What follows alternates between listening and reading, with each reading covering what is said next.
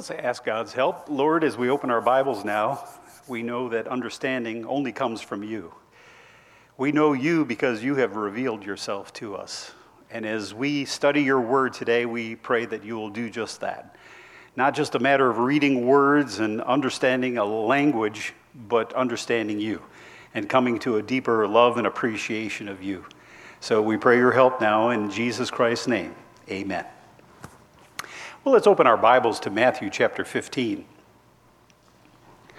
We're going to be talking about gifts that God could possibly give us, a good gift and then a greater gift. And the title of the sermon is Praise God for the Greater Gift. We need to recognize what the greater gift is and praise Him for it.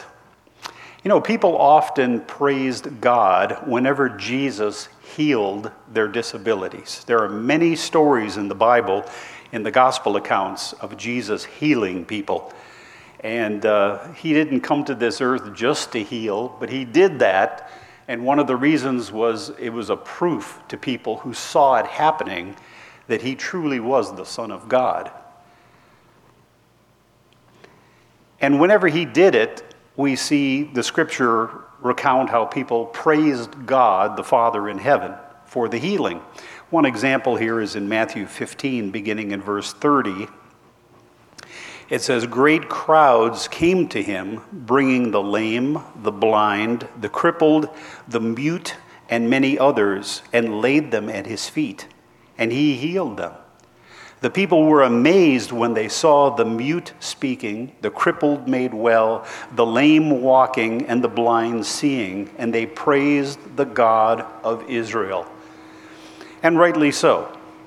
It was right for them to do that because God himself was performing miracles in their presence. But like us, they sometimes confused things, giving greater glory for gifts that they could see, the healings, rather than for the gifts that are eternal. And I want to turn to a story here in Mark chapter 2, beginning in verse 1. Mark chapter 2 and beginning in verse 1. It has to do with a healing, but also another gift. And it's a story about some very determined men. They had a friend who was paralyzed, and they wanted to get this friend to see Jesus so that Jesus would heal him. And it tells a story here in Mark 2, verse 1. A few days later, when Jesus again entered Capernaum, the people heard that he had come home. So many gathered that there was no room left, not even outside the door, and he preached the word to them. Some men came bringing to him a paralytic carried by 4 of them. Since they could not get him to Jesus because of the crowd, they made an opening in the roof above Jesus, and after digging through it, lowered the mat the paralyzed man was lying on. So you get to imagine the scene, a crowded room with Jesus preaching, and all of a sudden there's a ruckus on the ceiling. Men are digging through the roof, which was usually a dirt covered roof, and making a hole so that a man could be dropped down on a plat of some kind, dropping him down by ropes just to get him to Jesus for healing. You can imagine the emotion, the drama taking place when this happened. Now, when Jesus saw their faith, now notice that's the key, they went through all of this trouble to get this man up on the roof, to cut a hole, then to lower him down to Jesus because they had faith that Jesus could help this man, could heal him. When Jesus saw their faith, he said to the paralytic, "Son, your sins are forgiven." Now this same account is found in other Gospels. I think it's in Matthew. Jesus says, "Take heart, son, your sins are forgiven." Now, when Jesus did this, we're going to see that the crowds did not praise God because they didn't like what Jesus said here. They wanted to see a miracle. They wanted to see this man all of a sudden miraculously get up and start walking around and functioning as normal. But notice, Jesus didn't do that right away. He said something else to him. He said, "Your sins are forgiven." Now, maybe even the man who was paralyzed might have been a little confused or disappointed, because he was anticipating being healed as well. Now, healing was going to be coming, but Jesus said something more important at this point in time. He told the man that because of his faith in Jesus Christ, because of being brought to him for healing, that his sins were forgiven. Now, that is a gift that it goes far beyond the gift of healing. And Jesus was trying to help the man to see that, and to help everybody who was in earshot to appreciate that. Jesus, first of all, before healing the man, responded to his faith by proclaiming to him that your sins are forgiven. So, not just physical healing, which was going to come, Jesus was showing that he not just heals, but the greatest gift that he could possibly give this man was the fact that his sins are forgiven. And Jesus had the power to do that. With this gift, the man received not just physical healing, but he received redemption. He received restoration, spiritually speaking. He received salvation and eternal life with God, because now his sins are forgiven. And he's on, a right standing with God where he wasn't before because of his sins. But as we're going to see here as we read on, the immediate response of the people was not praise to God when Jesus said this. In fact, the response was questioning, was accusations, and even blasphemy.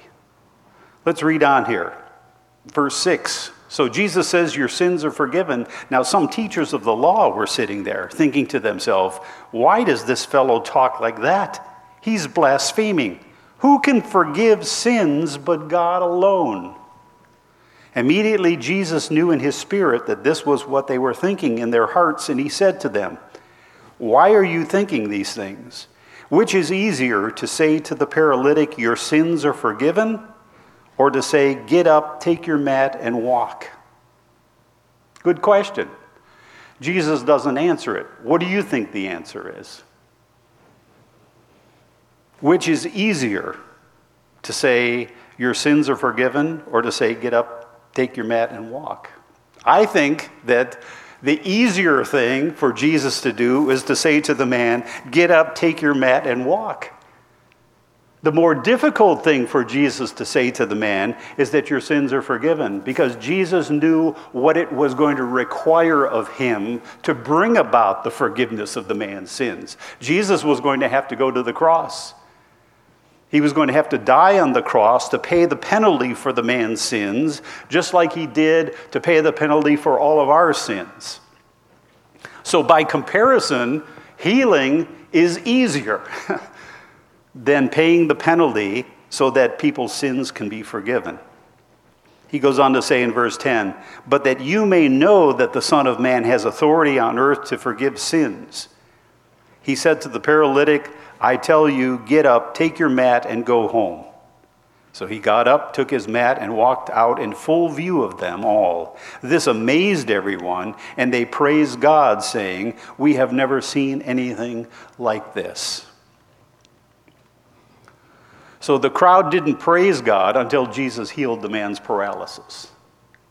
But actually, the greater gift that Jesus bestowed on the man was the forgiveness of his sins because of his faith. He wanted to be brought to Jesus because he felt that Jesus was the Messiah. Jesus had the power to heal him, so Jesus responded to his faith by also going a step further and not just giving him the gift of healing, but giving him the greater gift of forgiveness of sins. The physical healing was a tremendous miracle, but you know what? It only lasted for a short season. This man eventually grew old and died, and his body went to the grave. Well, so much for the healed body. He died and was buried. Now, if he had died in his sins, all his future would have held was God's wrath because of his sins. But because Jesus gave him the greater gift, the gift better than physical healing, the gift of forgiveness of sins, the man's future changed from wrath to eternal life in the presence of God. So you see, sometimes we ask for gifts from God, and that's okay. It's okay to do that. But we have to understand that we have already been given the greater gift, salvation in Jesus Christ. The story of Jesus giving the paralyzed man the greater gift should change our minds about what we praise God for the most. God may or may not offer you physical healing in this age. You know, as I look around the room, we're all, I think, hampered in one way or another physically somehow. We're either limping, or we're in pain, or we're weak, or whatever the case may be. We're carrying things with us, perhaps, that we've carried for a while. And we've all learned the lesson that God may or may not offer you physical healing in this age. He certainly offers us strength daily, in spite of the aches and pains we may have. You know, even during his time on earth, Jesus walked through crowds and crowds of people, all having many disabilities, only in a particular story to heal one man or one woman. And what about everybody else? Remember the time he went to the pool of Siloam, because there was a man who, you know, at a certain time he thought if he was the first one in the pool, he'd be healed. Well, Jesus healed him. But you know what? That whole area was filled with people who had physical disabilities who wanted to be healed. Jesus didn't heal every last one. Physical healing is a wonderful act of God's mercy and power, but it's not the greater gift. The greater gift is eternal salvation through the sacrifice of Jesus on the cross. And being with Jesus forever is a greater gift than anything we can experience today, even physical healing. Now, don't get me wrong, I like physical healing. I pray for physical healing. But in the back of my mind, whether God heals me of a particular thing or not, I know that I have already received the greater gift. And I'm thankful for that. And I praise him for that. I don't get into a bad attitude against God because he didn't heal this or he didn't heal that. I have, in a sense, received complete healing, and so have you. Healing of our sins. The greatest need for the paralyzed man was not the healing of his arms and legs, but the renewal of his soul. And this restoration came not through the healing that was to follow, but through the knowledge that his sins were forgiven. He didn't primarily need strengthened legs, but a strengthened heart. A heart that knew it was at peace with God, a heart that heard God call him son. Take heart, son, your sins are forgiven. You know, when Jesus called him son, that encouraged the man that his relationship with God now has been made right. And that's the way we should all feel, because that's what Jesus has done for us. As soon as we accepted Jesus Christ as our personal Savior, all of a sudden, we have become sons and daughters of God the Father through Jesus. And no matter what we face in this life, what things we may need to be physically healed from or asked to be healed from, whether that healing comes or not. And that's God's call. He's got his own purposes, and he's got his own reasons and his own agenda, and his agenda is always the best. And no matter what happens with regard to those other things, we have already received the greater gift, the gift of salvation. The physical healing is only going to last the rest of our lives, but the spiritual healing lasts for eternity. That's why it's the greater gift. Turn with me to 2 Corinthians chapter 12. An example of that, I think, is found in Paul's writings And I think we all remember the story of Paul's thorn in the flesh. We don't know what it was. It was some sort of affliction. It could have been a health issue. It could have been persecution of some kind. We don't know. And I think that the Bible is purposely vague on what Paul's thorn in the flesh was. Why? Because so that we can apply it to our lives, no matter what we might think our thorn is. You know, our thorn might be aches and pains. It might be a disease. It might be cancer. It might be a person who bugs us and persecutes us. It could be different things. But Paul was specifically vague so that it could be applicable to any of our lives. But notice what Paul says in 2 Corinthians 12, verse 7. To keep me from becoming conceited. Now, earlier in this chapter, he had talked about some visions that God allowed him to see of heaven, and he didn't want to boast. He didn't want to get on an ego trip of any kind. So to counterbalance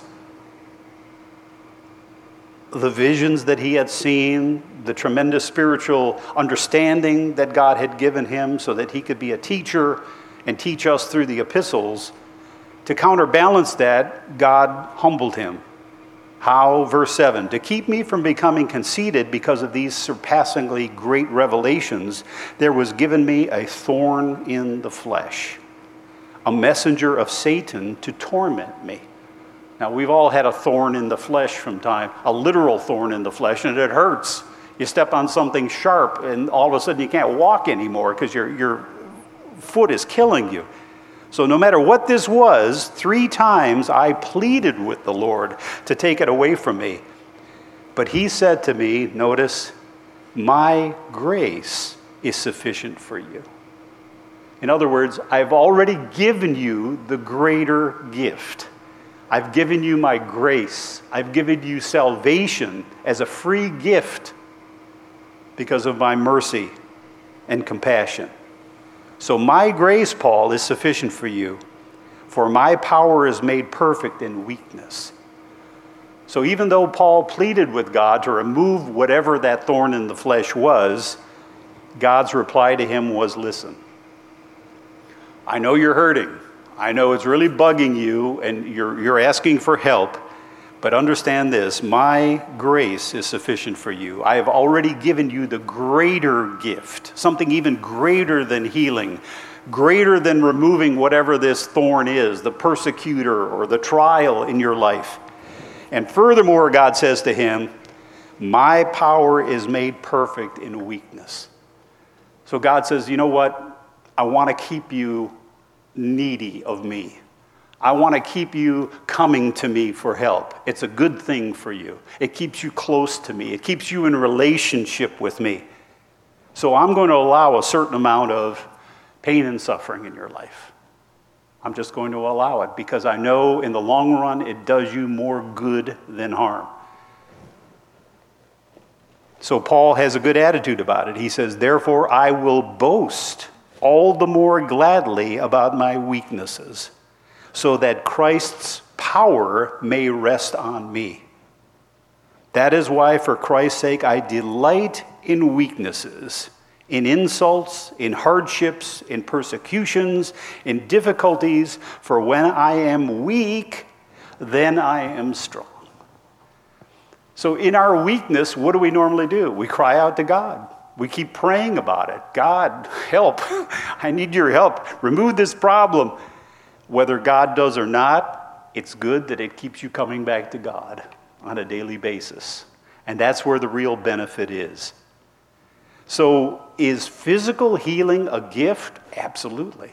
We just prayed for a number of people that God would help them, that he would intervene through his mercy and heal the problems that they're having. That's something we should do on a regular basis.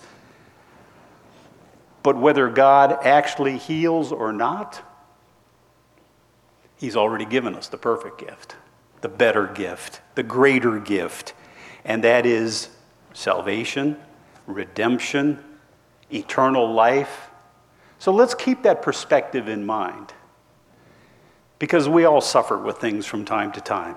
We all go through trials and testing. And we know, we have faith that God knows what's best for us.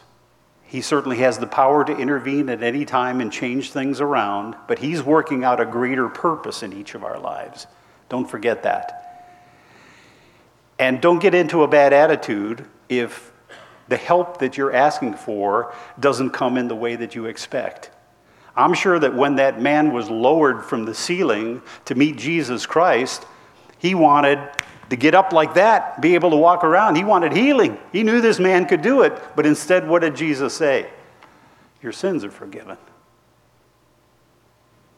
Maybe he had to scratch his head a little bit to figure out what exactly that meant. I was expecting physical healing, and you're telling me my sins are forgiven. It was the greater gift. And yeah, Jesus went ahead and healed him as well. But let's learn the lesson from this story.